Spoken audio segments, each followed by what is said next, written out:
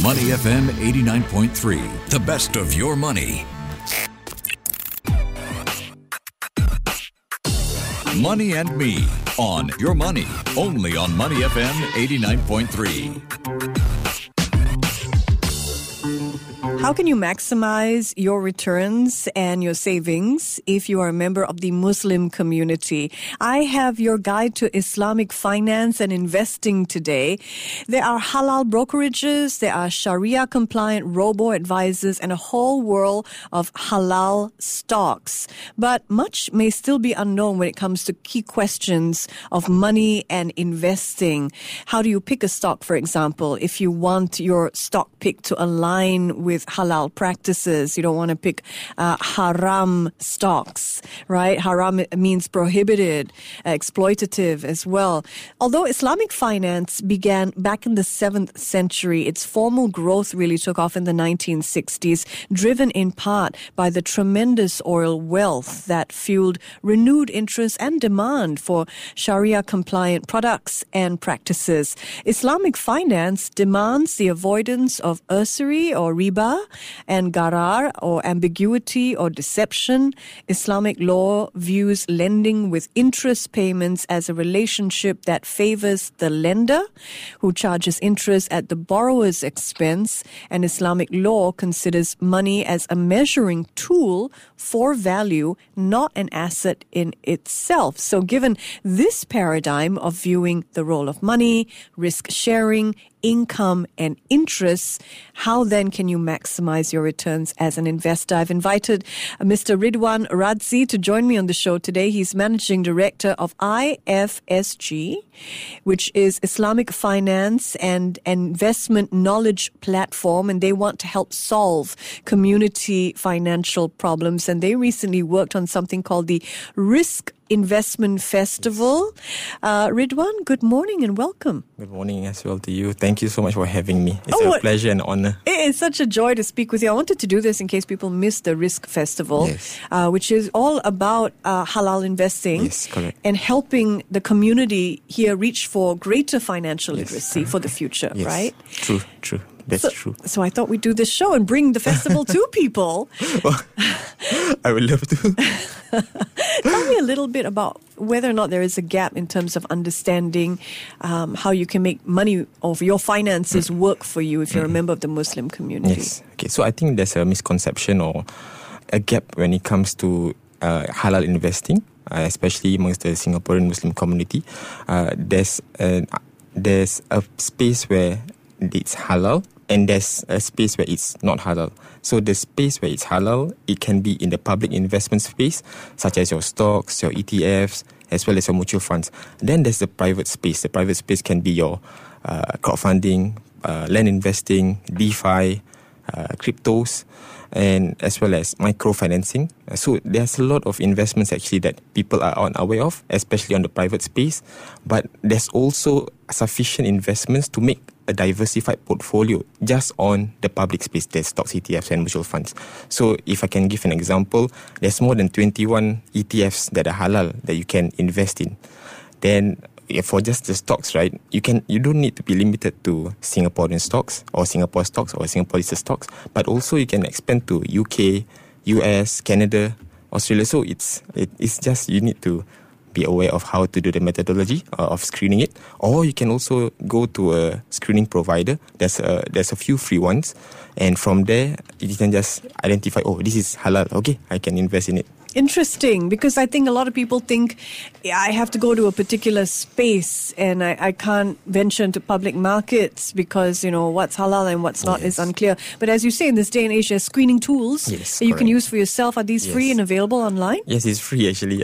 So there are a few free ones. Then there's also the premium ones, for example, Refinitiv, Bloomberg. So from just these premium ones, the stocks are unlimited, where you are able to screen based on the country. Japan, China, Hong Kong, Taiwan as well, Vietnam, which stocks are halal. But of course, the free ones, they have a bit of limitation. So for example, they only cover Singapore, US, all the developed markets. Yeah. So people think I have to go to a Sharia compliant brokerage, for example, or I have to buy a coin. We want to do the show in part as well because there was a recent cryptocurrency token, event here, and somebody came across. One of the members of the team came across a halal coin. Okay. So we thought, that's interesting. How is cryptocurrency as an asset class halal? And we'll get into that in a while. Yes. But basically what you're saying is you don't necessarily have to have an ETF that has halal in front of it or behind it, tagged on it, in order to invest in it as a Muslim. It's more of, for stocks, there's a methodology behind it where first and foremost, you screen it based on the business field that they are in. For example, we exclude businesses not in the halal sectors lah. So example, out will be those in the adult industries, arms industries, as well as alcohol industry. So all of these are for us acceptable from a humanistic perspective as not permissible or immoral. Then once you have gone through that business screening, you go through the financial screening. So that's your 33%. There's a technical reason behind it. But once a stock passes these two filters, then it is considered Sharia compliant. Most ETFs that are halal will usually have an Islamic term behind it, or there's a Sharia advisor that is overseeing the screening process. So it's much easier. Does Sharia compliance translate to lower returns? Yes. Sorry. No. Yes, that's a common question. Yes, it's a common. Yeah, correct. So actually, yesterday or earlier this morning, I just checked the S&P website, and we compared S&P 500, S&P 500 Sharia, S&P 500 Sharia industry exclusions, S&P 500 ESG Sharia, and S&P 500 ESG. The surprising thing is, all the Sharia indexes outperform both the S&P 500 as well as S&P 500 ESG for year to date, for 1 year, for 3 years, for 5 years, as well as for 10 years. Over a 10-year horizon? Yeah. And a 1 year horizon as well. 1 year all the way to 10 years. Interesting. Yeah. Yeah. And what again has outperformed what? All three of the S&P 500 Sharia indices, S&P 500 Sharia Index, S&P 500 Sharia Industry Exclusions, as well as S&P 500 ESG Sharia Index. So all three outperformed. But the surprising thing is that the S&P 500 ESG Sharia Index outperformed the other two S&P 500 Sharia Index as well as Industry Exclusions ETF. Incredible. Does halal investment exclude certain asset classes? I talked about cryptocurrency. Is that considered halal? I think it's more of, it's not really an exclusion of asset classes because you need to look at the Islamic legal maxim where the original ruling for transactions is permissible. That's a bit different from when you are doing your religious worship, when you're doing your food. So, in a sense, it opens up a lot of opportunities for the investment space to innovate, to provide a Sharia-compliant alternative. So, example, there's the DeFi that is Sharia-compliant, that is certified as Sharia-compliant and has a Sharia advisor on it. There's microfinancing that is born Sharia-compliant in Indonesia. Of course, when you look at Indonesia, there's the currency risk. Then there's also investments such as crowdfunding that are naturally Sharia compliant, but because of the investment that they put in, it might not be. So that's where the filter comes in, where if the business is Sharia compliant, it doesn't involve immoral activities or businesses, then it's permissible. Is Bitcoin halal? So there's two schools of thoughts on this. So first and foremost, if you look at the prohibition, those who don't say it as favorable, these are your Indonesia, some of the Middle East countries. Then there's also some school of thought, or majority of them, say that it's permissible. I do want to point out that, for example, in the UK, they have this Sharia advisory group or Sharia advisory body, which has analysed more than 20 tokens or more than 20 cryptos, Polkadot, crypto, Ethereum, and all. And they have analysed, from based on the white paper, based on the contents of these cryptos and what they are traded in, what is the ruling it comes to? Yeah. So, for example, Bitcoin to them is permissible. Okay, I want to back up a little bit since this is meant to be a primer on Islamic finance and investing as well. If money is viewed as a tool for value, not an asset in itself, and interest payments are seen as something that favors the lender, so is investing permissible?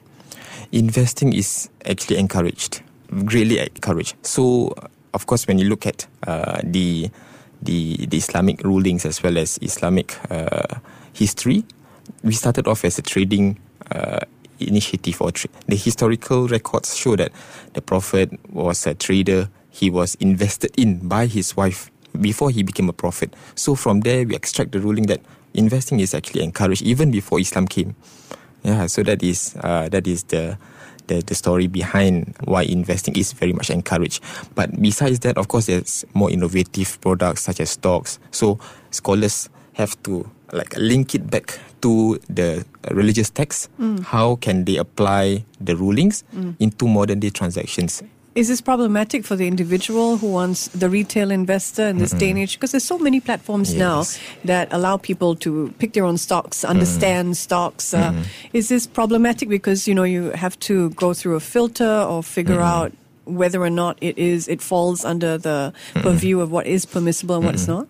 So I think in terms of stocks, it depends on the individual, definitely on whether he wants to do his DIY. Yeah. But in terms of ETFs, there's you don't need to do the purification. You don't need to monitor it because the Sharia advisor does it for you. For stocks, yes, you do need to, and there's a element of purification that you might need to do in terms of the dividends because you don't want to receive tainted income based on immoral money or something, or immoral businesses.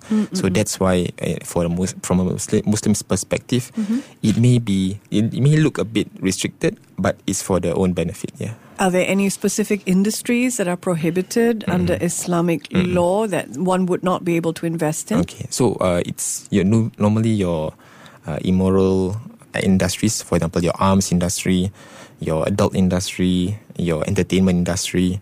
So all of these industries, from a humanistic perspective, it's a bit immoral. That's why you don't want your income or the growth of your money to be based on this immoral income. Yeah. So somebody listening out there who's part of the Muslim community might think, what is discouraged by Sharia in terms of risk? Does it discourage risky investment? Risky investment. So there is not really a specific ruling or in terms of this one very risky investment you don't do, but rather the guidance is that if you do not know about this investment, then seek a financial advisor or seek a financial expert. So that's basically it. And if I can extend it a bit further, you might want to prepare before investing in such riskier investments. So again, there's no specific ruling for risky investments, but the general ruling on, for example, debt, the general ruling on interest, it still applies to this kind of investments, whether it is stocks, whether it's private investments, whether it's your ETFs or whatnot. So we know, food can go through a process that can then determine it halal. Is this the same for intangible assets like cryptocurrency, for example? I think it depends. So because it depends on the white paper as well, right? For cryptos, but maybe it's much easier to do it for stocks. It's much easier to do for private investments. For intangible assets, because it is fixed as the white paper is established, the mechanics behind it is established. So when the scholars analyze it, it is based on that white paper. It is based on the contents of that white paper. So it may be a bit difficult to turn it into non-Sharia compliant or Sharia compliant. Yeah, I see. Muhammad Ridwan Radzi is my guest. He is a CAA certified Sharia advisor and auditor. That's what CSAA stands for. He worked very hard for that title, so I'm going to use it. He's also managing director of IFSG. They are a one-stop platform dedicated to financial literacy for the Muslim community, and they recently held a festival all about how you can make the most of your money. Risk Investment Festival 2023, and risk, some scholars translate into provision, some call it blessings or sustenance. And we thought, we want to learn some of that and bring some of that to you as well. What do you think are some of the emerging opportunities for the halal investment world? Okay, so I think the exciting investments will be the DeFi space, the Web3 applications, but let's go one step back to the traditional investments, or more to tangible investments, right? For example, your microfinancing. So this involves a couple of investors, like a group of investors, putting in money into a platform, and then that platform invests in small and micro business, your fishermen, your grocery shops in Indonesia. And once the businesses make money, they give some of the income to the platform. The platform then distributes the income or the profit to the investor. So if the business doesn't make money, then the platform doesn't make money, then the investor doesn't make money. So in a sense, it's a bit of fair to the investor and to the business. So this is, are there established platforms that do that? Yes, yeah, but then they are based in Indonesia. Of course, when you talk about Indonesia, there's the currency risk. When you talk about Malaysia, there's the currency risk. There's also the new or more exciting space of private sukuk or private Islamic bonds, lexically Islamic bonds. So, and they are able to give you more than 8% returns to 13% return and this is by a Singaporean headquartered company who wants to do an Islamic structured financing. Yeah, and they are able to give investors more than your average returns, or 8 to 13%. Actually, last week when I met them, they said they are giving investors 15%. What are the bonds, for example, the 15% payout bond, what is that looking at? What would you be investing in? Okay, so it's agricultural, so you're investing in Brazilian nuts. So you are buying or co-buying with the business headquartered in Singapore, and from there they already know the margin, and after they have sold it to the end buyer, they get the return. They are able to give the investors back a bit based on a share or the agreed annual profit. Yeah. Interesting. What are you're a young man yourself, I thought I was going to meet someone. I don't know why I thought when I heard founder of a platform, I thought you were going to be a little older, but you're a very young man. What are some basic investment lessons that maybe the younger listener, part of the Islamic community, should be aware of? Okay, I think I have 4 lessons. So first and foremost, save 10% of your money. That is not just from the Islamic perspective, but rather from conventional books like The Richest Man in Babylon, even Tony Robbins' books. The second thing is maybe explore private investments. But on a low scale. The third one is maybe start small. Maybe you can start as $1 with fractional shares in your normal brokers, like SAIF and whatnot. You can invest in ETFs not just with based on the unit price, but rather based on the fraction that you are able to pay. The last one is, of course, listen to Money FM. Oh, that was great. I like that. Can you just add, listen to your money? Which is this show. Yes. What was your journey to investing? How did that look like? I started investing when I was maybe 18 or 16. That was like last year. Last year? No. Looking at you. Okay, you started at 18. Yes, 18. But at first it was REITs. So last time there was a bond halal REIT, Sabana. So I invested in it. Of course, you got your dividends, $25 a quarter. And from there, I've started to explore alternative investments, the private investment as well as the public investments. Self-taught? Were you self-taught? Yes. Wonderful. Yes, from YouTube. I think there's a lot of... But I think the best lesson is, of course, to immerse yourself inside these investments. Then you know, this thing is good, but based on the currency risk, you're actually not getting the money that you're investing or you're hoping for. Yeah. So start with saving 10%. Yeah. And lastly, listen to Money FM. Your money Your on money, Money FM. Thank you. Your money.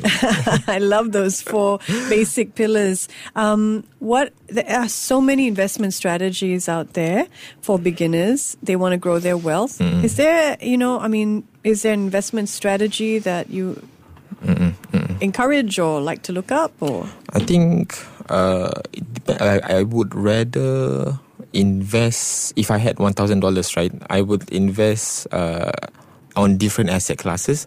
And let's just say now you can buy gold as low as $10 or as low as 10 cents through, for example, Hugo.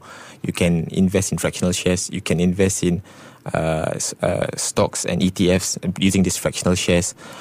But at the end of the day, I think the diversified portfolio still matters. Of course, when it comes to stocks, you may want to consider platforms that analyze for you stocks. For example, ticker TYKR is based in the UK, and they analyze based on the margin of safety. They analyze based on the fundamentals. So from there, it takes out the analysis part off, or the heavy analysis part, but rather makes it easy for investors to invest in. No, you don't need to go to Bloomberg Refinitiv to analyze the stock. You can just look at that platform and figure then it out invest. yourself. Yeah. And get started, because like you say, being as part of the ecosystem is really important. Yes. For people out there worried, they're fearful, I might overstep, I might do the wrong thing, there's so many rules, and I'm not an expert. They might think I'm not a scholar. How do you want to address that fear? Okay, I think in terms of investing, it's always it's a learning process. But if you are uncomfortable, if you feel that there's something wrong, it's like a human element inside of you that there's something wrong in this investment. Maybe there's some haram elements in it. I don't feel right with the money that I'm receiving. Maybe talk to your financial advisor. Maybe talk to us. Maybe talk to anyone who. What can people come to you for? This IFSG. Yeah. So we provide guidance where there's no guidance. We provide articles, events, as well as training when it comes to Islamic finance. So it's not just us. So we started off as a WhatsApp group just to champion Islamic finance back in 2018 at a Burger King stall in Raffles Place. I think some of you might know that. I love that. And from there, we have become a company. And thankfully, we have done several events. Yes. And continue to reach out to the community. What's the response been like? Do you feel that people want and need this information? I think there's definitely an interest, a growing interest when it comes to halal investing, when it comes to halal insurance, when it comes to just managing your money in an Islamic manner. So definitely there's been a growth in terms of interest. Not interest, the usual interest, but then interest. But definitely I'm very honored to be here.